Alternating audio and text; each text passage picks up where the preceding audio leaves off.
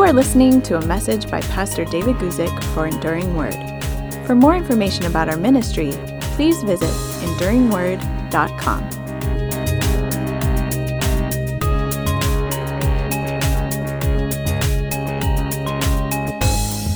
As you can tell, I'm not in my home on the west coast of the United States.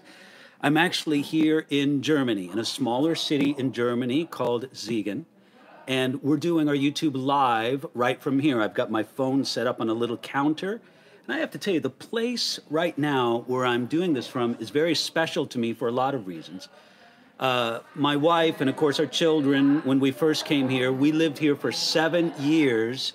And they were 7 wonderful years of ministry when I was the director of a small international Bible college here in the city of Siegen, associated with this church, Calvary Chapel of Siegen. And the whole time, the whole experience, this church, this area is very special to me.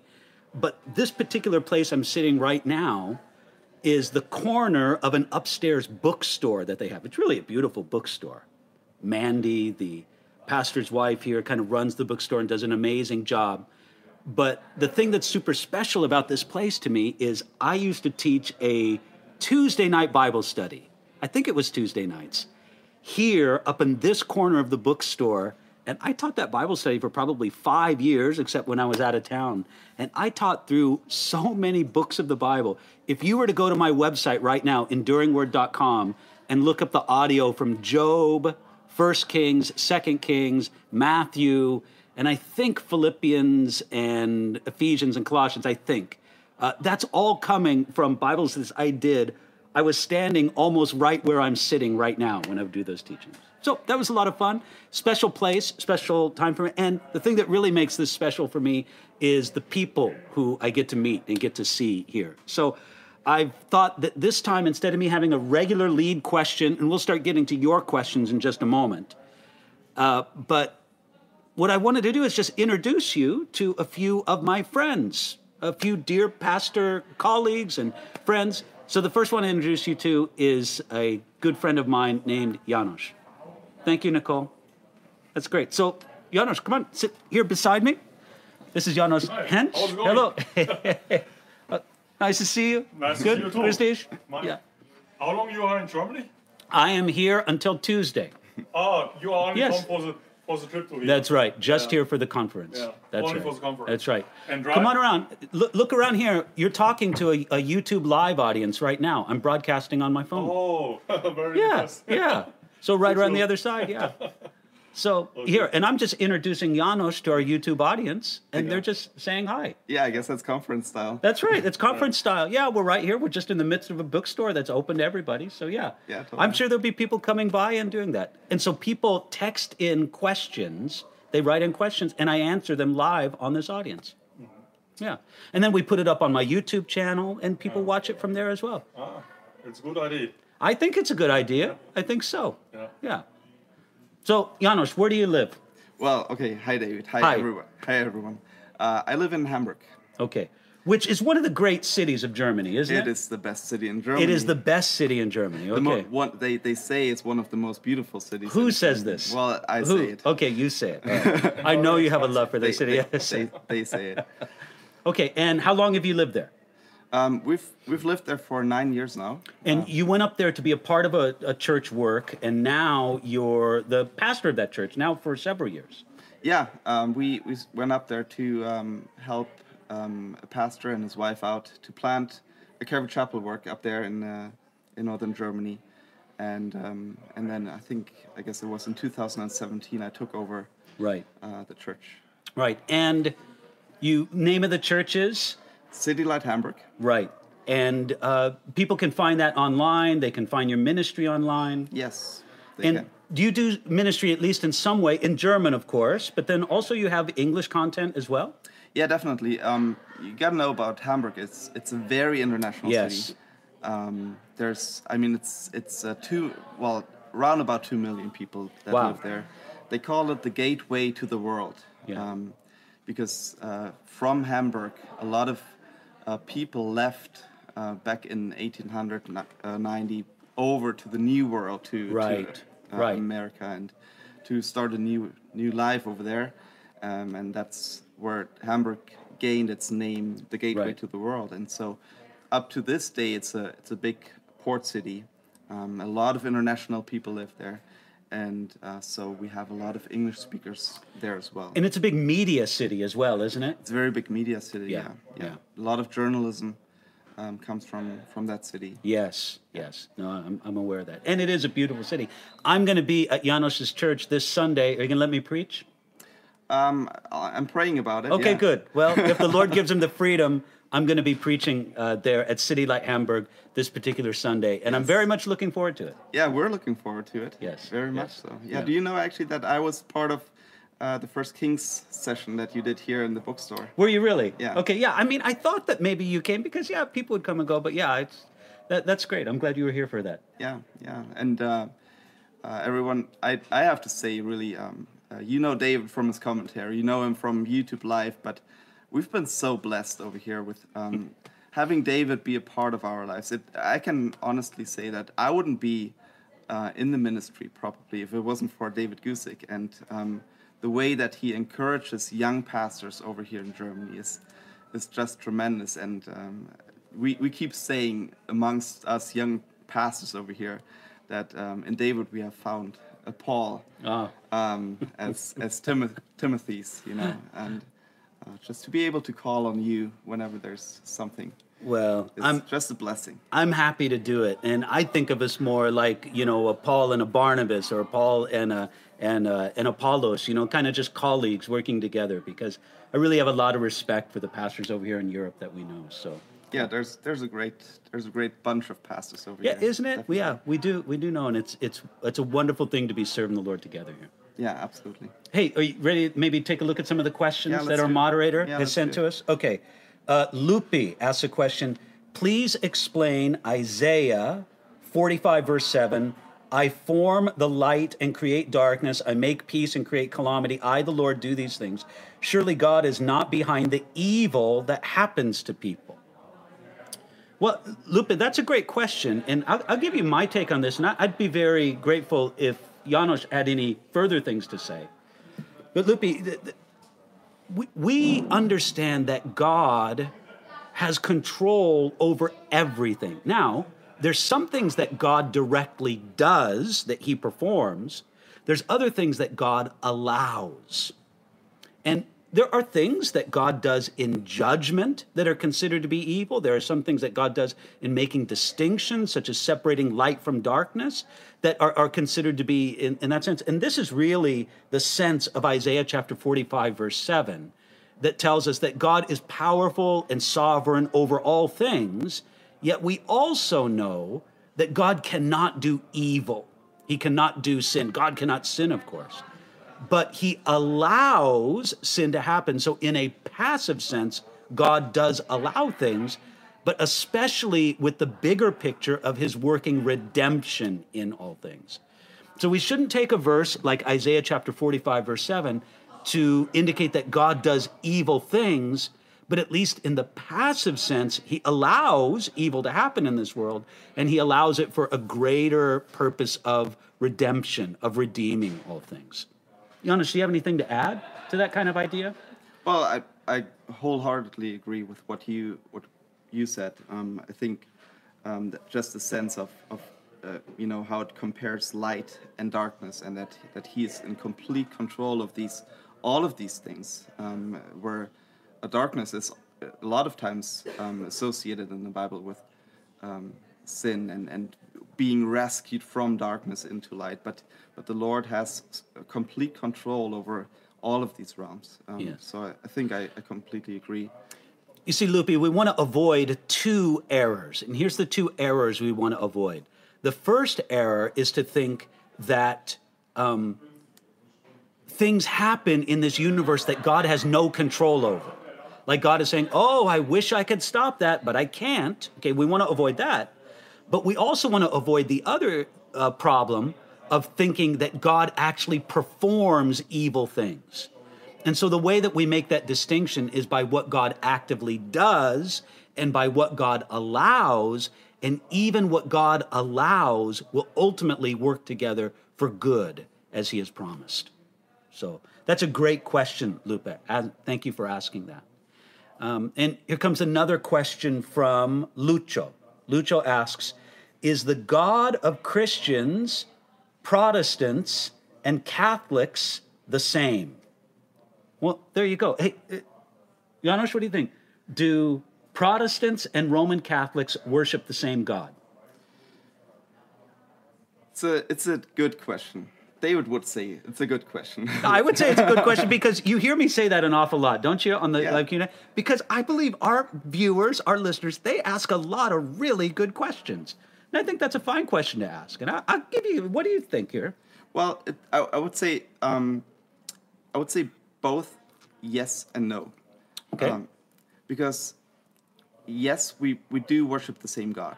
I know a lot of very devoted Catholics. I know a lot of very devoted Protestants.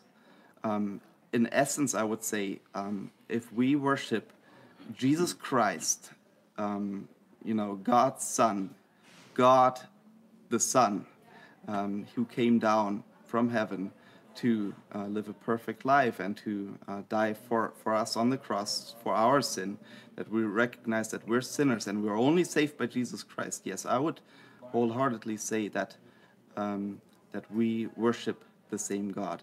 However, both in a lot of Protestant churches and also Catholic churches, there is influences and teachings that we would not agree with, that the Bible does not teach.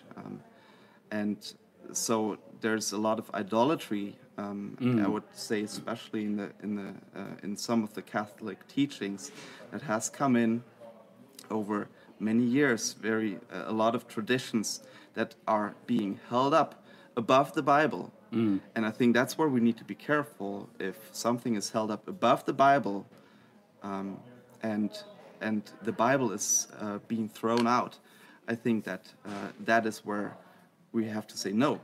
We don't believe that, and that does not represent the God of the Bible. Such as to value church tradition over what the Bible says directly. Yes. That would be one example of that. Yeah. No, Janos, I would agree with you. The basic Roman Catholic theology of God, who God is, who Jesus is, what the Trinity is, I don't think that most Protestants or Bible-believing Christians would have a lot of disagreement with it, but especially sometimes in the practice of Roman Catholicism or in the practice of some Protestants as well, they get their conception of God wrong.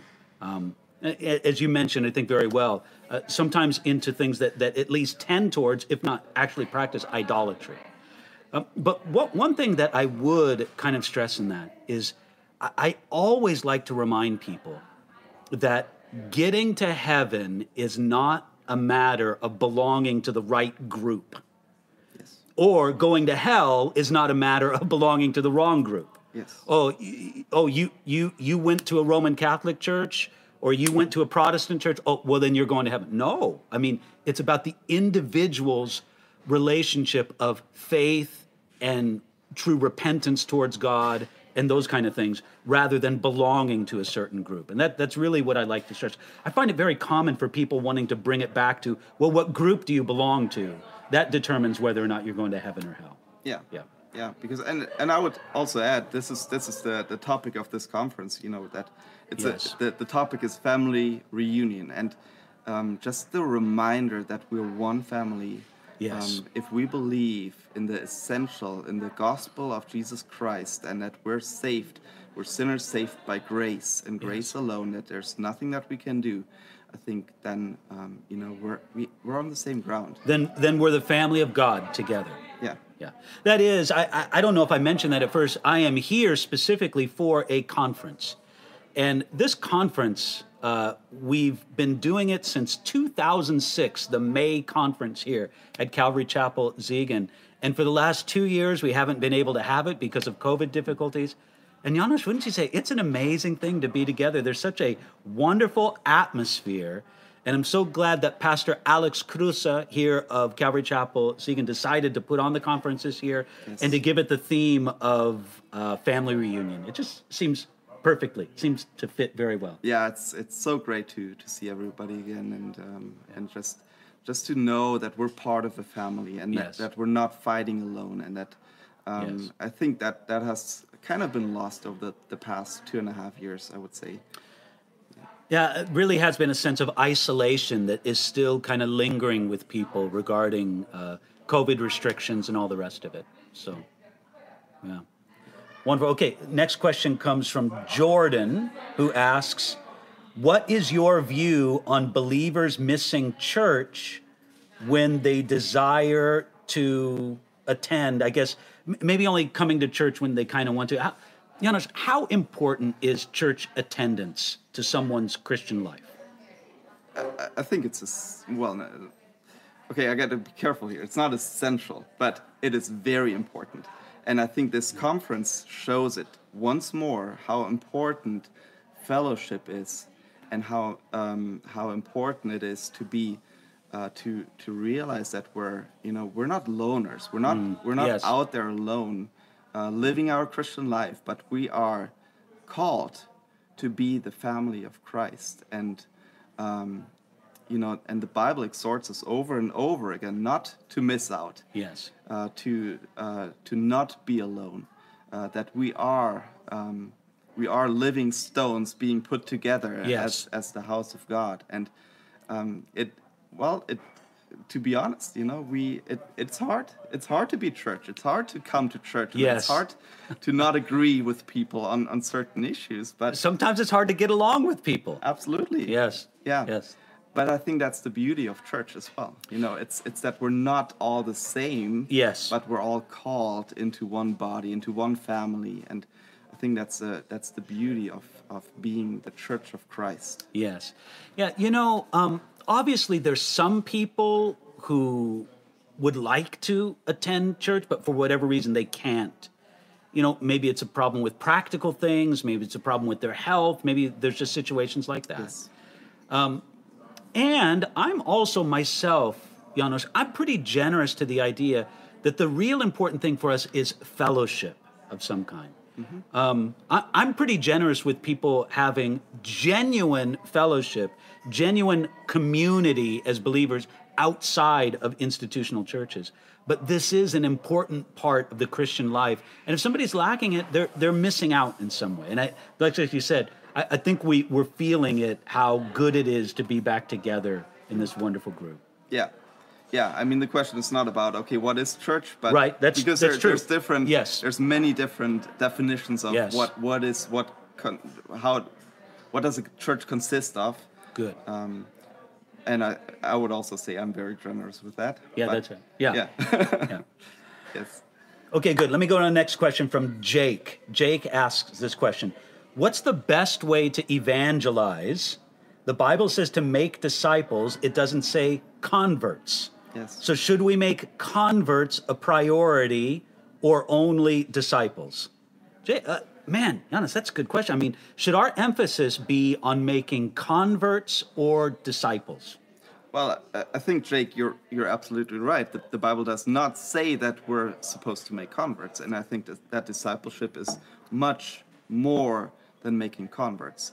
I think that the Bible does exhort us to go out and evangelize, that we're not ashamed of the gospel, but that is not the only thing that making disciples consists of. It is sharing life. It's inviting. It's giving opportunity to grow in the Christian faith, and also to be an example of the believers. And I think that Ephesians tells us that we are supposed, at least as church leadership, we are supposed to use our gifts to exhort the body of believers, and that they grow up.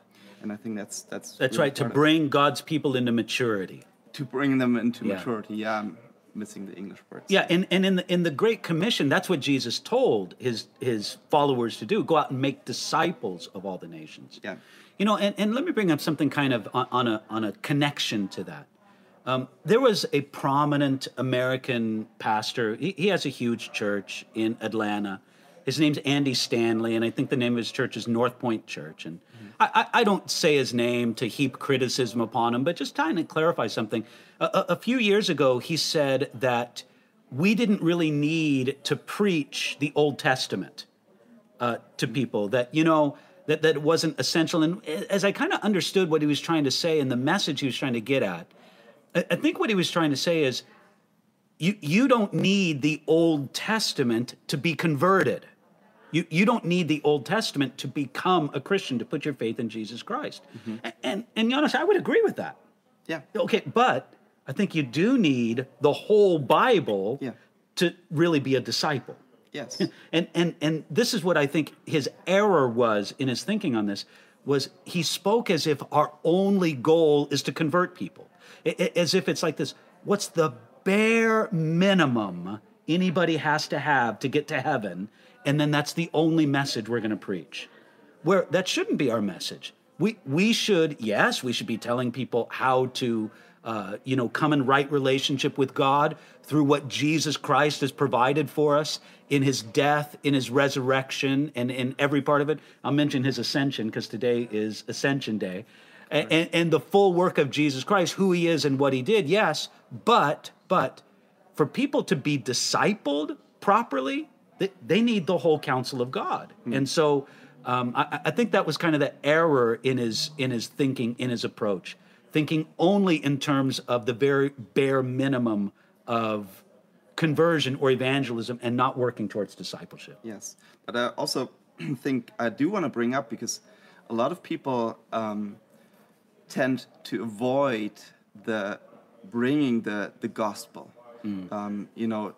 That it's so much easier to just befriend people and to be a good friend to them, and to bring them closer to faith, and then let God do the rest. Yeah, I think we need to come to the point where we tell people, hey, this is the gospel. Yes. We are sinners. Okay. So you don't necessarily kind of agree with or buy into that statement that I think is wrongly attributed to Francis of Assisi, where he said, preach the gospel at all times, and if necessary, use words. Yeah. So you would be like, you're not in that camp. By the way, I've heard that he never said that. Have you heard that? Yeah. Okay. Maybe I've heard it from you, though. Okay. Maybe so. Okay. Could be. But I'm with you. I don't agree with that. Yeah. Yes, we should live out the gospel. Yes, we should be living examples in that. But we're also commanded to preach. This is what Jesus told us to do, and that is to explain the message, the good news. Yeah. So what's the best way to evangelize? I think there's so many ways. Yes. I've seen great, Ray Comfort, has some great material out there. Preaching the gospel on any given Sunday, that's a great way to evangelize. I've seen many people come to the faith through that, Exactly so. And befriending people and bringing them to church. And then the pastor preaches, that's a great way as well. So I think that, there's no definite answer. It comes down to the gospel. That's right. And it comes down to, it's not only that, bring them to faith, but it's also discipling. Yeah, the gospel is a message. It's something that has to be conveyed, has to be spoken or communicated in some sense. Yes. It should be lived out, but it needs to be more than lived out. Yes. Good. Yeah. Janos, thanks so much for joining us today. Yeah, it was great. I see a second friend that I wanted to introduce to everybody, if he's ready to come. I don't know if he is. I think he is. And he's great. Okay, he rushed over here. We'll give him a minute just to breathe. There's no big hurry on that. Okay. So, well, thank you for having me. Thanks. I'll see you on Sunday. Well, I'll see you later today or tomorrow, whatever. Tomorrow. But I'll be preaching at your church on Sunday. Awesome. Okay. Again, City Light Hamburg. City Light. How do people find it online? They would just search for that. Yeah. Just Google City Light Okay. Hamburg. Good. Okay. Good. All right. Wonderful. Find us. Thanks. All right. Janos. God bless you. Blessings to you, friend. Okay. Great. All right. So we're going to continue on. Now, I want to introduce you to another person, my friend Stan Marinison. Stan, come. Sit down. You don't have to. You're fine the way you are. Say hi to everybody, Stan. Hi, everybody. Hi. I'm Stan. Stan, we've known each other for a long time. A long time, yeah. Early 90s. Yeah, early 90s. Man, that is a long time. Yeah. So, and you grew up in America. I did.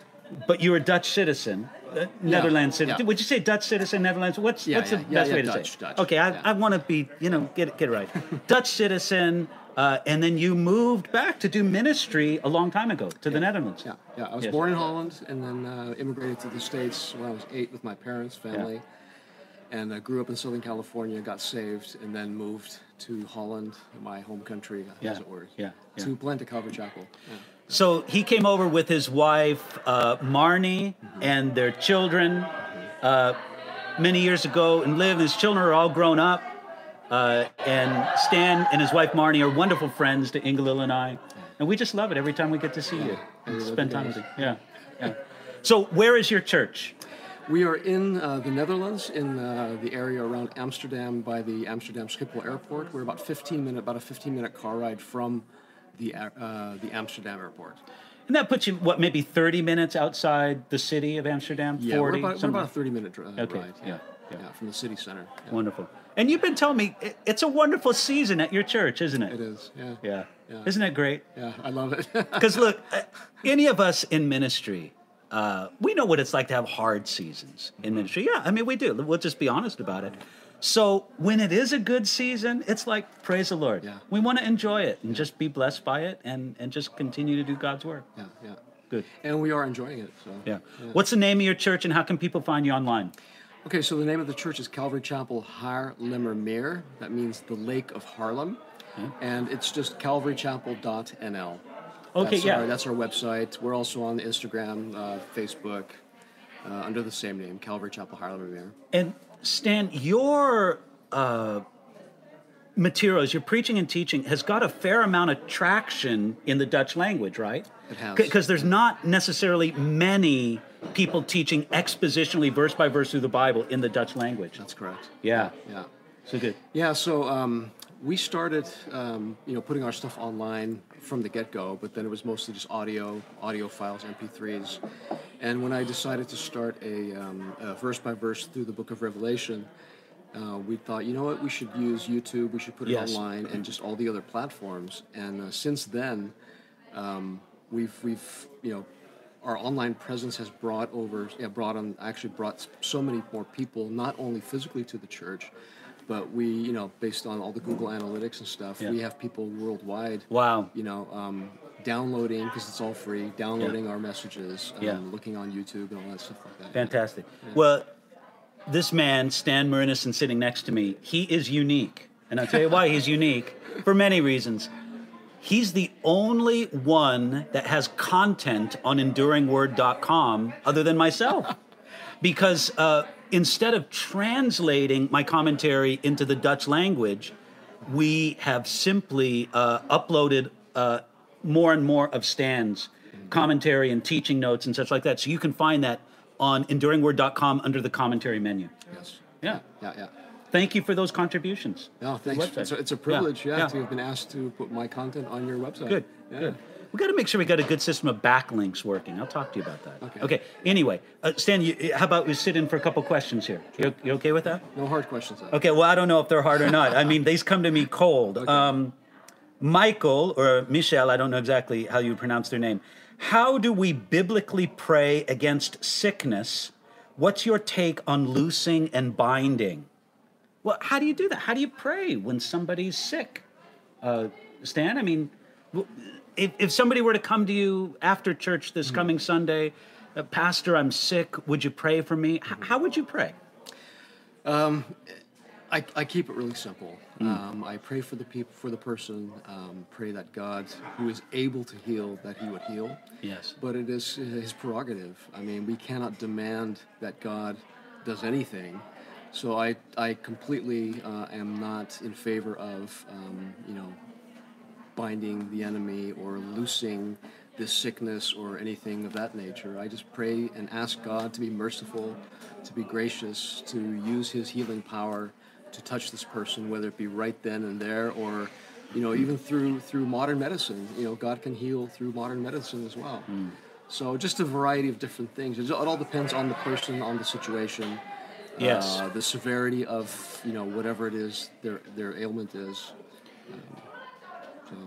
We pray believing God can heal. Yeah. I mean, God's a healing God, and he does. But just as Stan said, we don't want to pray presuming that God will heal immediately. Now, this is one thing that I tell people. I believe that God has promised perfect healing to every believer, and ultimately we call that resurrection. Yeah, yeah. It is. Yeah, I mean, for amen. sure. Looking forward There's to that. nobody going to be sick in heaven. No. So God has promised perfect healing salvation to our bodies, and he is very kind and generous to give gifts of healing before then. Mm-hmm. And we should feel free to ask and trust him for them, all the while leaving it in his hands. Yeah. Now, you asked, Michael, about binding and loosing.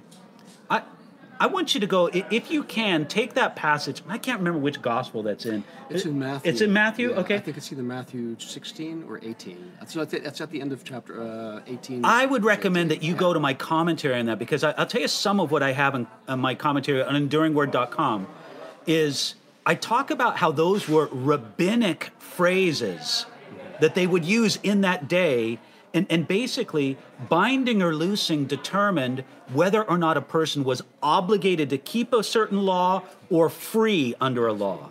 And I think that the way that the rabbis of Jesus' day used that terminology was very helpful in understanding what Jesus was getting at when he made those promises. Basically, I think he was giving those apostles, those disciples that he spoke to, kind of the authority to be the apostles for the first century church. Yeah, so... Again, thank you for that question, Michael. Another question from Barry here asks us, was Nebuchadnezzar sincere in conversion? At the end of Daniel 2, he declares that truly God is the God of gods, yet in Daniel 3, he erects a gold statue to be worshipped. Wow, how about that? Do you think Nebuchadnezzar's conversion? That's a really good question. Yeah. I don't think the jury's out on that, personally. Yeah. It can go either way. I personally don't know. I mean, it looks like he could have repented and calling, the God of the Bible, the God of Israel, the only God.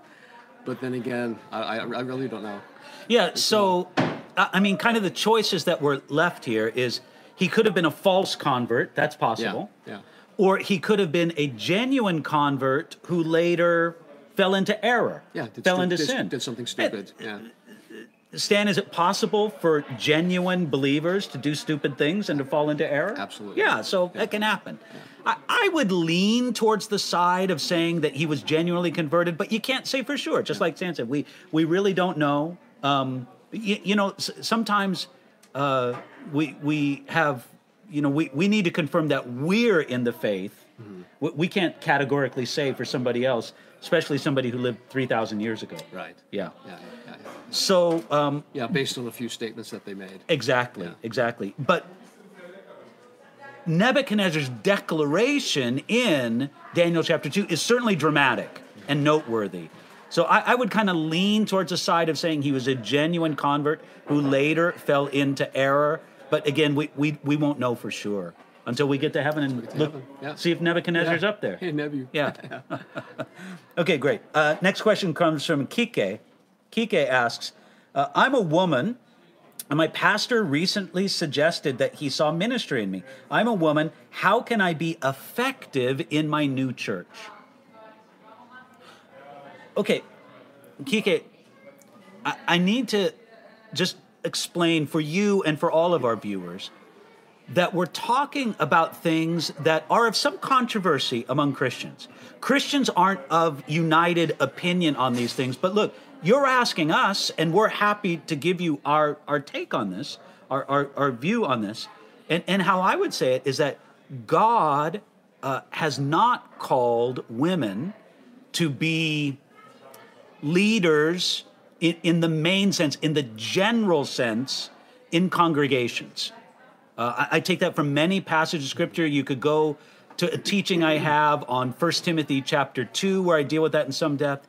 Not long ago, Stan, I put out a video that said I spoke to women pastors. Okay. And how I kind of understand what they do and how how I, Oh, I would think I saw speak to that. them. That was very gracious, yeah. Well, I tried to be gracious because, again, these are believers. These are sisters in Christ Right. that I may think that they're in error about something, but they're still sisters in Christ and deserve to be spoken to respectfully. Right. But what we don't want to give anybody the impression is that women aren't essential partners in the work of the kingdom.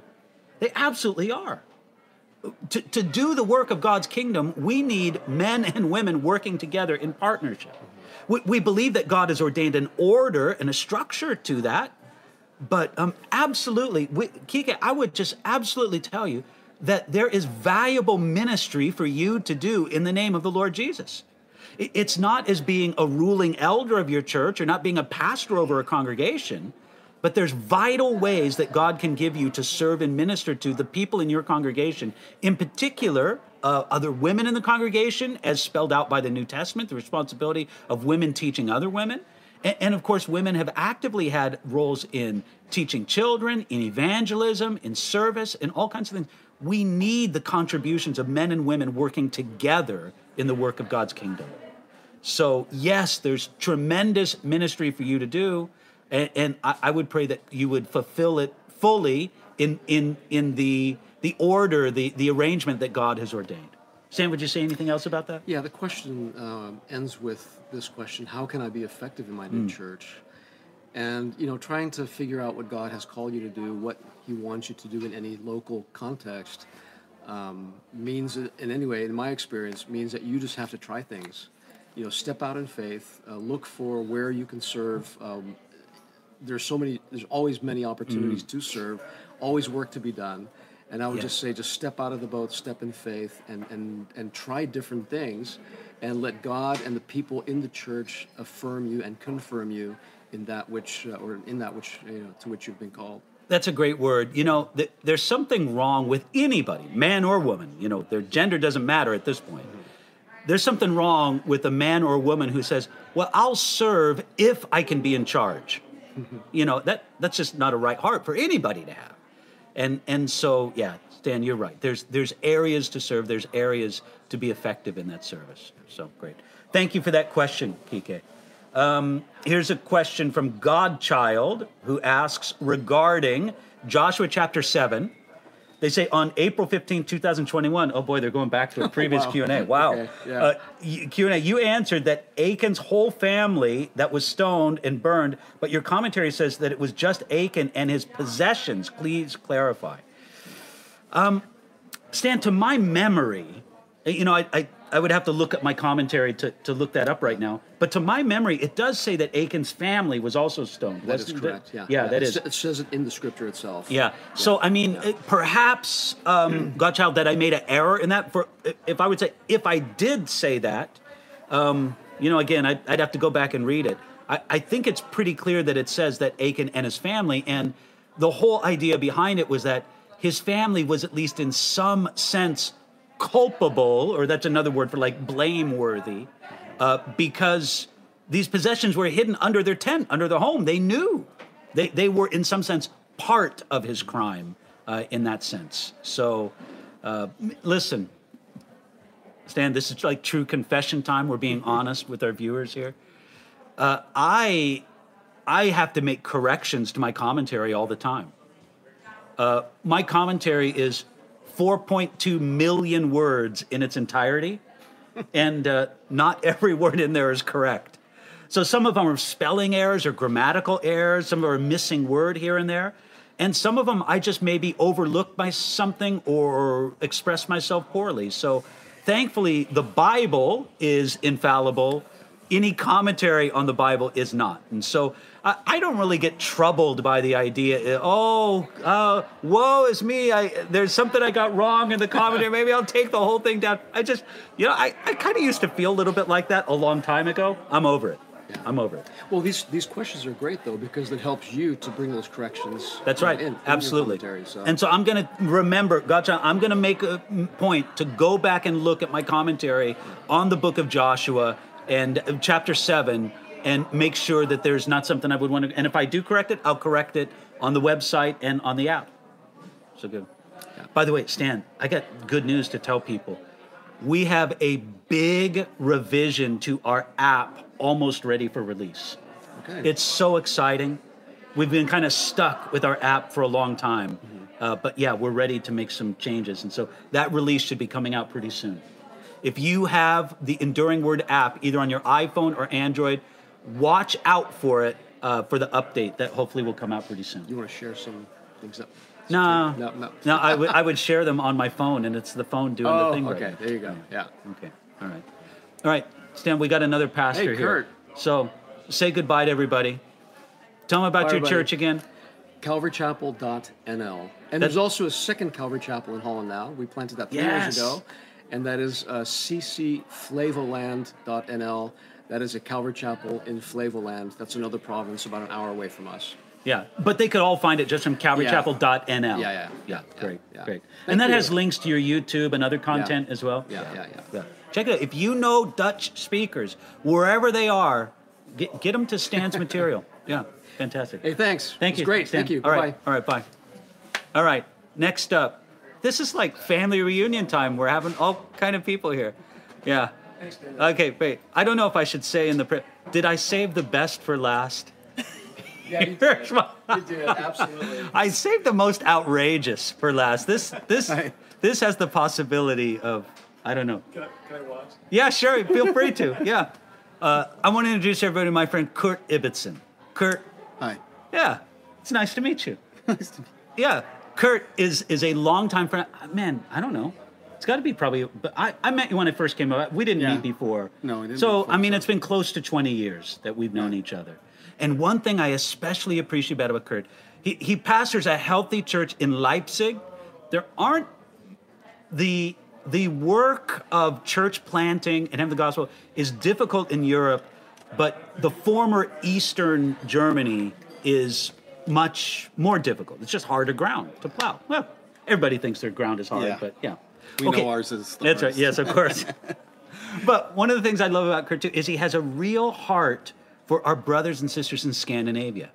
And so Kurt and I have done ministry together in Scandinavia with a Calvary Chapel conference and ministering to Calvary Chapel pastors and Christian workers over there. And I'm just so blessed by Kurt and his wife Tiffany's heart for the people over there.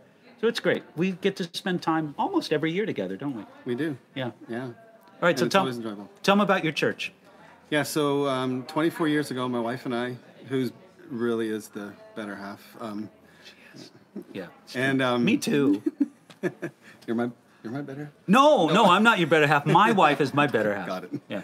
Yeah. So anyway, we went 24 years. We moved to Leipzig, and we planted a church there, and we've been there ever since. Just faithfully planting the church. Establishing it, discipling, and growing. It's a large university city, so it was quite a while. People would go to the university, and after they were finished, there was no jobs. I think it was 18 to 20% unemployment when we first moved there. Wow. And now things have stabilized. There's work, so more and more now we have families staying. And Yeah, Leipzig's like a thriving city. It's a city on the rise, isn't yeah, it? it's one of the fastest growing cities in Germany. Right Wow. now. And so, yeah, God's faithful. It's a small church, maybe 30, 40 people who come out, but Yeah. most of them have gotten saved through our ministry there and being there, which is really fun and healthy. And, the people come in, they have no knowledge of Jesus, the people who get saved. Some of them don't even know that, Jesus' mother and father were Mary and Joseph. They have For a no lot clue. of our American audience, that's like foreign to them. I mean, I suppose there's more and more people in America like that, but I mean, everybody knows at least just from the culture around them. But a lot of the people you're dealing with, they have zero. They have zero. I mean, the first guy who got saved, he came to church for probably 6 months, and he would come every Sunday. Wow. And profess to be an atheist every Sunday. And when he got saved, I asked him, like, what kept you coming? And he says, I needed to know how the story went. And we were going through the book of Matthew, and he had no clue what happened to Jesus at the end. Yeah. And- Almost kind of didn't know that he could read it for himself. And he was like, don't tell anybody. Yeah. But those are the people we're that's dealing with. great. And it's just a blessing when they get saved and are discipling. They just suck up the word of God. They just take it at face value, which Yes. is which is really nice, Beautiful. but it's sometimes challenging. They because actually believe it. They actually believe it. It's challenging for me because sometimes I'm like, oh, a lot of this Christian stuff I've been doing is not really biblical. So yeah, you learn a lot and you're challenged a lot. yeah. So That's great. it's been a blessing. Well, Kurt's a good friend, and he's a faithful and fruitful pastor. To me, Kurt's a great example of a pastor that shows that you don't have to have a large congregation to have a significant impact for the kingdom. Yeah. And that's a blessing. So, all right, can we get to a couple questions here? Yes. How would people find out your church? What's your online presence or whatever? Online, it's all in German, but Yeah, because you preach in German. yeah, I and all the preach in rest. Yeah, German. We do it, but if there's any Germans out there, it's die, like a minus Kapelle minus Leipzig.de. Okay. That's our website. Okay. Excellent. So- Excellent. Now you grew up in Europe. I grew up, yeah. When I was 12, my parents moved to Austria, and so I grew up as a teenager in Okay. Europe. Yeah. I thought I spoke German, and then moved to Germany and realized Austrians. The Austrians don't really It's careful. if it's different German. Okay, who speaks worse German? The Austrians or the Swiss? I understand the Austrians because I live there, so Okay, yeah. All right. I'll just all push right. it on the Swiss. All right. Okay. Well, sorry. We don't mean to offend our Swiss audience. Okay. Here's a question from Joanne. Joanne asked this question. A friend stated the gospel was more about living in the kingdom of heaven before you die and less about how to get there after death. I'm puzzled by this, your view. Okay. Go for that. Kurt, here's kind of the thing. There are some people who think that modern Christians, we emphasize heaven too much, where really the gospel was really about bringing God's kingdom to this earth. And I would say that I disagree. Now, in principle, there could be Thank lots you for of... whoever put How that up about there. that? Well, that's Devin, our moderator. He put the link right up at Flash. Devin, Is you're a that hero, great? man. He's a sharp man. Thank you, Devin. Yep. Okay, so the idea is that the gospel is mostly about transforming this world right now in the name of Jesus, and only very little about heaven. Mm-hmm. I would just say, I think the Bible talks a lot about heaven. Now, it does want us to make an impact for the kingdom of God here, right now, and we should not forget that. It's not only about heaven, but Devin says you're welcome. Okay, great. So it's not only about heaven. God wants us to live out and to advance the ideas of his kingdom right here, right now. But when I've read that analysis from people, it seems then when I'm reading the Bible, it seems to be talking a lot about heaven and a lot about our heavenly hope. Yeah. So, And honestly, I think if we're building the kingdom of heaven here on earth, it's not a lot to look forward to. And when the Lord speaks of the kingdom of heaven, it's like a beautiful thing that on this earth will never come close to what, And I think a lot of people beat themselves up because they think, we're living in the kingdom, we have to build the kingdom here. yeah. And it's just not possible. It's something that, There's different ideas at how people look at, kind of the fancy word for it is eschatology. It's kind of what the Bible says about the last things and the return of Jesus. And some people think that it's kind of the church's mission and duty to convert the world and establish the kingdom of God on earth. Then Jesus will return. But then there's others, myself, and I take it for granted, Kurt as well, that we really believe, no, it really works. Jesus will return and establish his kingdom. We both believe that the earth is going to have the kingdom of God gloriously established, but we're just kind of of the opinion that's going to happen in fullness when Jesus returns. So, I think you can't pick out, the things that you like and say this is what the kingdom of heaven should be like. How are you going to get the lion and the lamb to lay down together? yeah, I don't know. They'll lay down together, but only one of them is going to get up. Yeah, exactly. Yeah. Okay. All right. Thank you for that question, Joanne. Yeah. Next question from Mariel asks, is it possible that Christians will marry and have children during the millennium? Well, since it's not heaven. Yeah. Okay. Mariel, exactly. I think that, there's kind of two categories of people during the millennium. There's the people who dwell on this earth who have survived through the tribulation and the battle of Armageddon. And then there's another class of people that are like those who have been resurrected from the dead. The people who have been resurrected from the dead, they will not marry or have children. But the people who inhabit earth, yes, they will. And Kurt, I've often thought that when I take a look at the millennium, that life will be much more like life that we see in the world today than we commonly think. Yeah. I mean, it'll have a different government. It'll have a different environment. There'll be different kind of rules around. There'll be definite changes, but there's still going to be mountains and roads and nations and things like that. So I think life will be more like this life than we think, but yet at the same time, there will be radical changes. I don't know. Anything else to add? I hope that helps you there, Mariel. So our answer is yes. For those who dwell on the earth, they will be able to marry and have children. Yeah. Okay, and then another one from Mariel. We got two Mariels. One Mariel ID and the other one Mariel in. Okay. Another one from Mariel. Is it possible to be a Christian and not to cry? When I go to church, I get sad because others are crying and I'm not.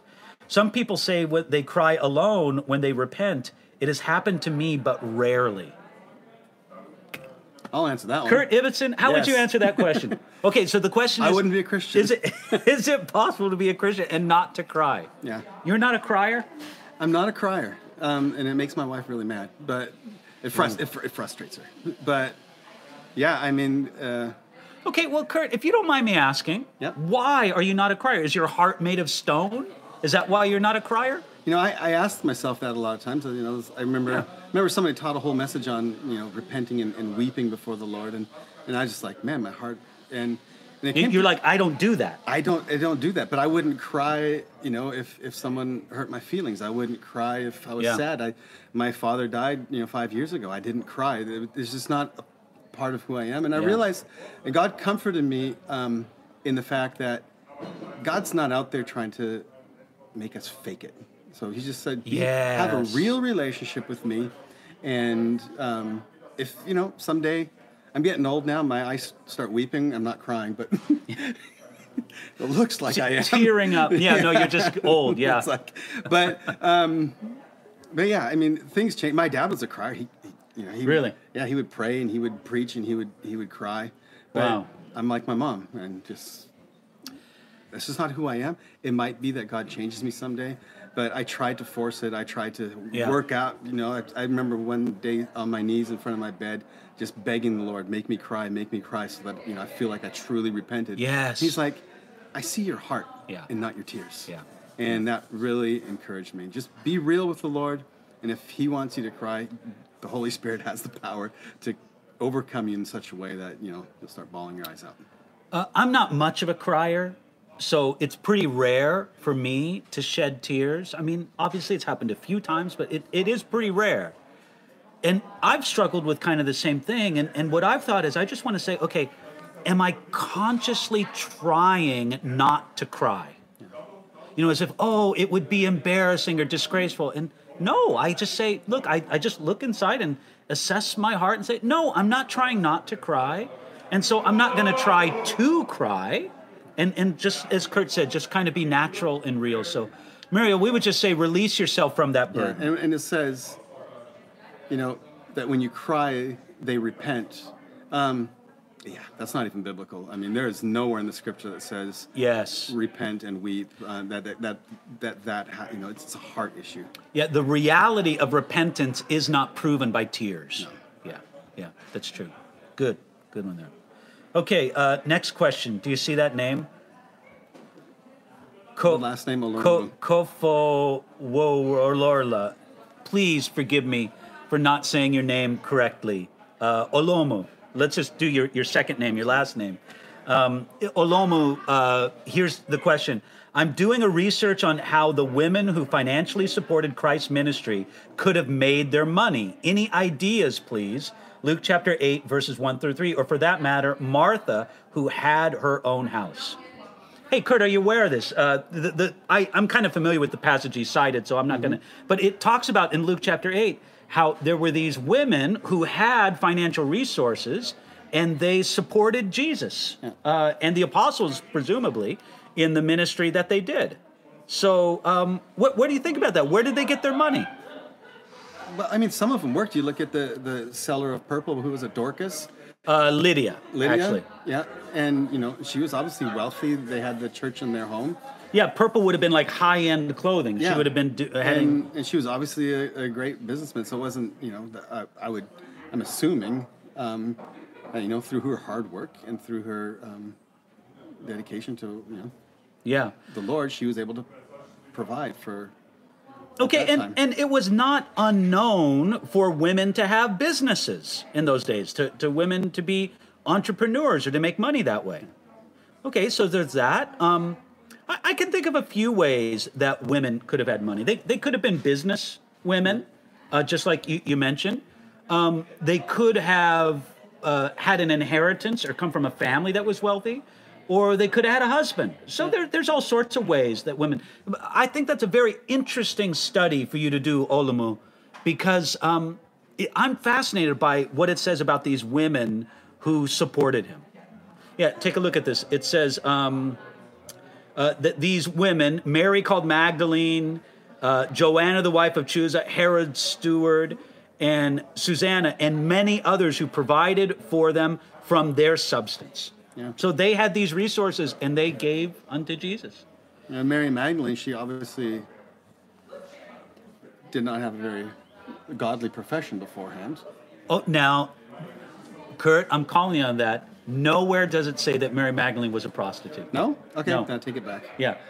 I think that we're going to know who. I'm not saying she wasn't, but I don't think the Bible says anywhere that she was. Okay. I think we're gonna know Mary Magdalene. She's gonna be wearing a T-shirt that says "I wasn't a prostitute." Stop saying that about me. I don't know. Maybe I don't know. It's just a tradition that comes up. But funny. You, our brilliant viewers, can correct me if I'm wrong. But I'm pretty sure that of Mary Magdalene, it's never said that she actually was a prostitute. I think what it is, it says that she was a sinner. That could be. And people just, sinner, well, prostitute. Yeah. So. Okay. I'll take it back. Okay. She was definitely demon-possessed. Yes. Which usually isn't a moneymaker. No.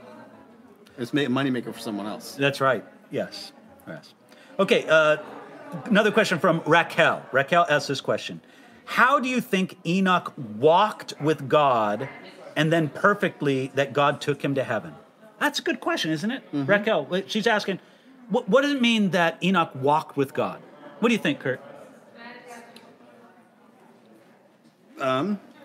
Well, walked with God, that means fellowship, that you spent time with the Lord. And, when you walk with someone, you spend time with them, you're visiting with them, you're interested in them, you care about them. And I think there's just a close relationship that he had with the Lord. A lot of cultures, including biblical cultures, use that kind of metaphor of walking to indicate, a progress of life, but also of just community together. To walk together with somebody is to share with them. It's to be, in a common bond with them. It's to live your life together with them. Sometimes we'll talk about a person's walk, and what we really mean is the life that they live. So, and the direction they're going. Yes. If I'm walking with someone, we're going the same place. And anytime you're going the same direction as God, together with him, in sync with him, you're in relationship with him. And that would explain you're in fellowship why with him. he was taken to heaven, because that's where the Lord is. That's right. He was going in that direction. He's going in that direction anyway. God's like, well, come on. So I really think it's just a very basic word picture. It really doesn't have to be complicated, but it's just that very basic, simple idea that he fellowshiped with God, he was in the same direction as God, he was together with God. In obviously, relationally speaking, a very close, intimate way. Good. All right, we got one last question here. Okay, but before we ask this one last question, deal with it.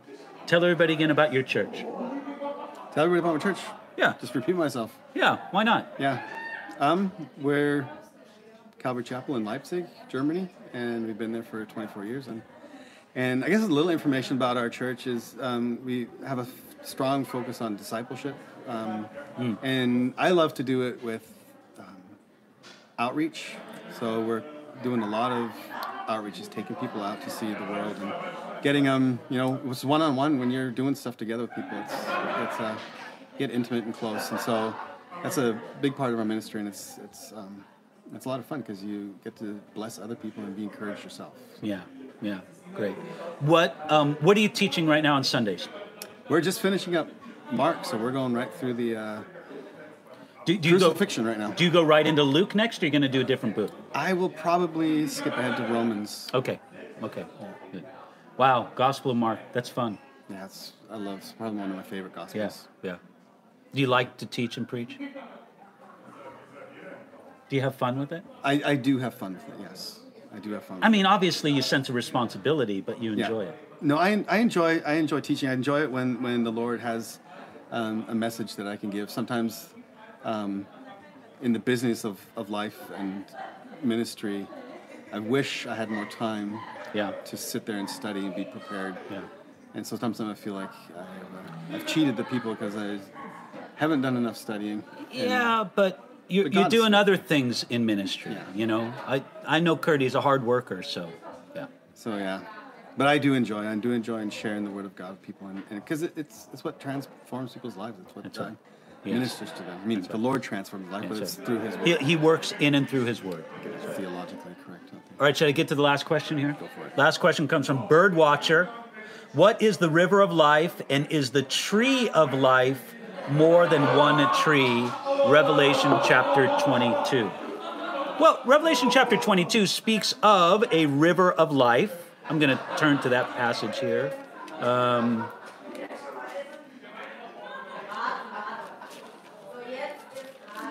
Revelation chapter 22. Oh, I just turned to the wrong place. I turned to Revelation chapter 21, or chapter 1. Okay, chapter 22, verse 1, we read, and he showed me, verse 1, Revelation 22, a pure river of life, clear as crystal, proceeding from the throne of God and of the Lamb. This is imagery of life-giving. You know, we need to remember that Israel, the culture to which the Bible was originally written, is a semi-arid place, and a mighty river was something that was just remarkable in its life-giving properties. And so what we're showing is that there's abundance, there's life, there's all of this, and I believe that when we get to heaven, we're going to see some kind of literal river that seems to flow from the throne of God. I mean, I don't think that we could draw it out or picture it exactly, but it will be just the idea. We'll say there's a river. And again, it's just speaking of the abundance, the life. And it's also drawing on some Old Testament imagery that speaks of that as well. Yeah. And with the tree of life, it says there's a tree of life that bears 12 different fruits in its season. Yes. But I don't think that's more than one tree. I think it's the one tree that... I think so. I would think that there's a single tree of life. I have seen some people try to, in a bizarre way, make artistic rendering of this. I've seen, like, huge roots that go over the tree, the river of life, right. And, you know, it looks like 12 trees in one and this and that. I think most likely it's just one tree. But hi, Mandy. Mandy's the leader of the bookstore. I just waved to her. Anyway, I think it's one tree of life. But you know what? Ultimately, we're going to find out when we get there, won't we? But that's the way I immediately think of it. Like, we'll see when we get there. Yeah. Well, I think of it as being one tree, but we'll find out. I think that's the most natural reading of it. So good. All right. Kurt, that's it for today. Right. We're going to say goodbye to our Bye, guys. folks. Thank you. Thank you so much for joining us. Everybody says that you're supposed to click like and subscribe and notifications. Do that if you want to. But I'm just pleased to come to you from Siegen, Germany, and introduce you to some of my good friends, and including Kurt. So goodbye, everybody. God bless you. Thank you for joining us. Bye-bye. You've been listening to a message by Pastor David Guzik for Enduring Word. For more information about our ministry and how to grow in your relationship with Jesus, please visit enduringword.com.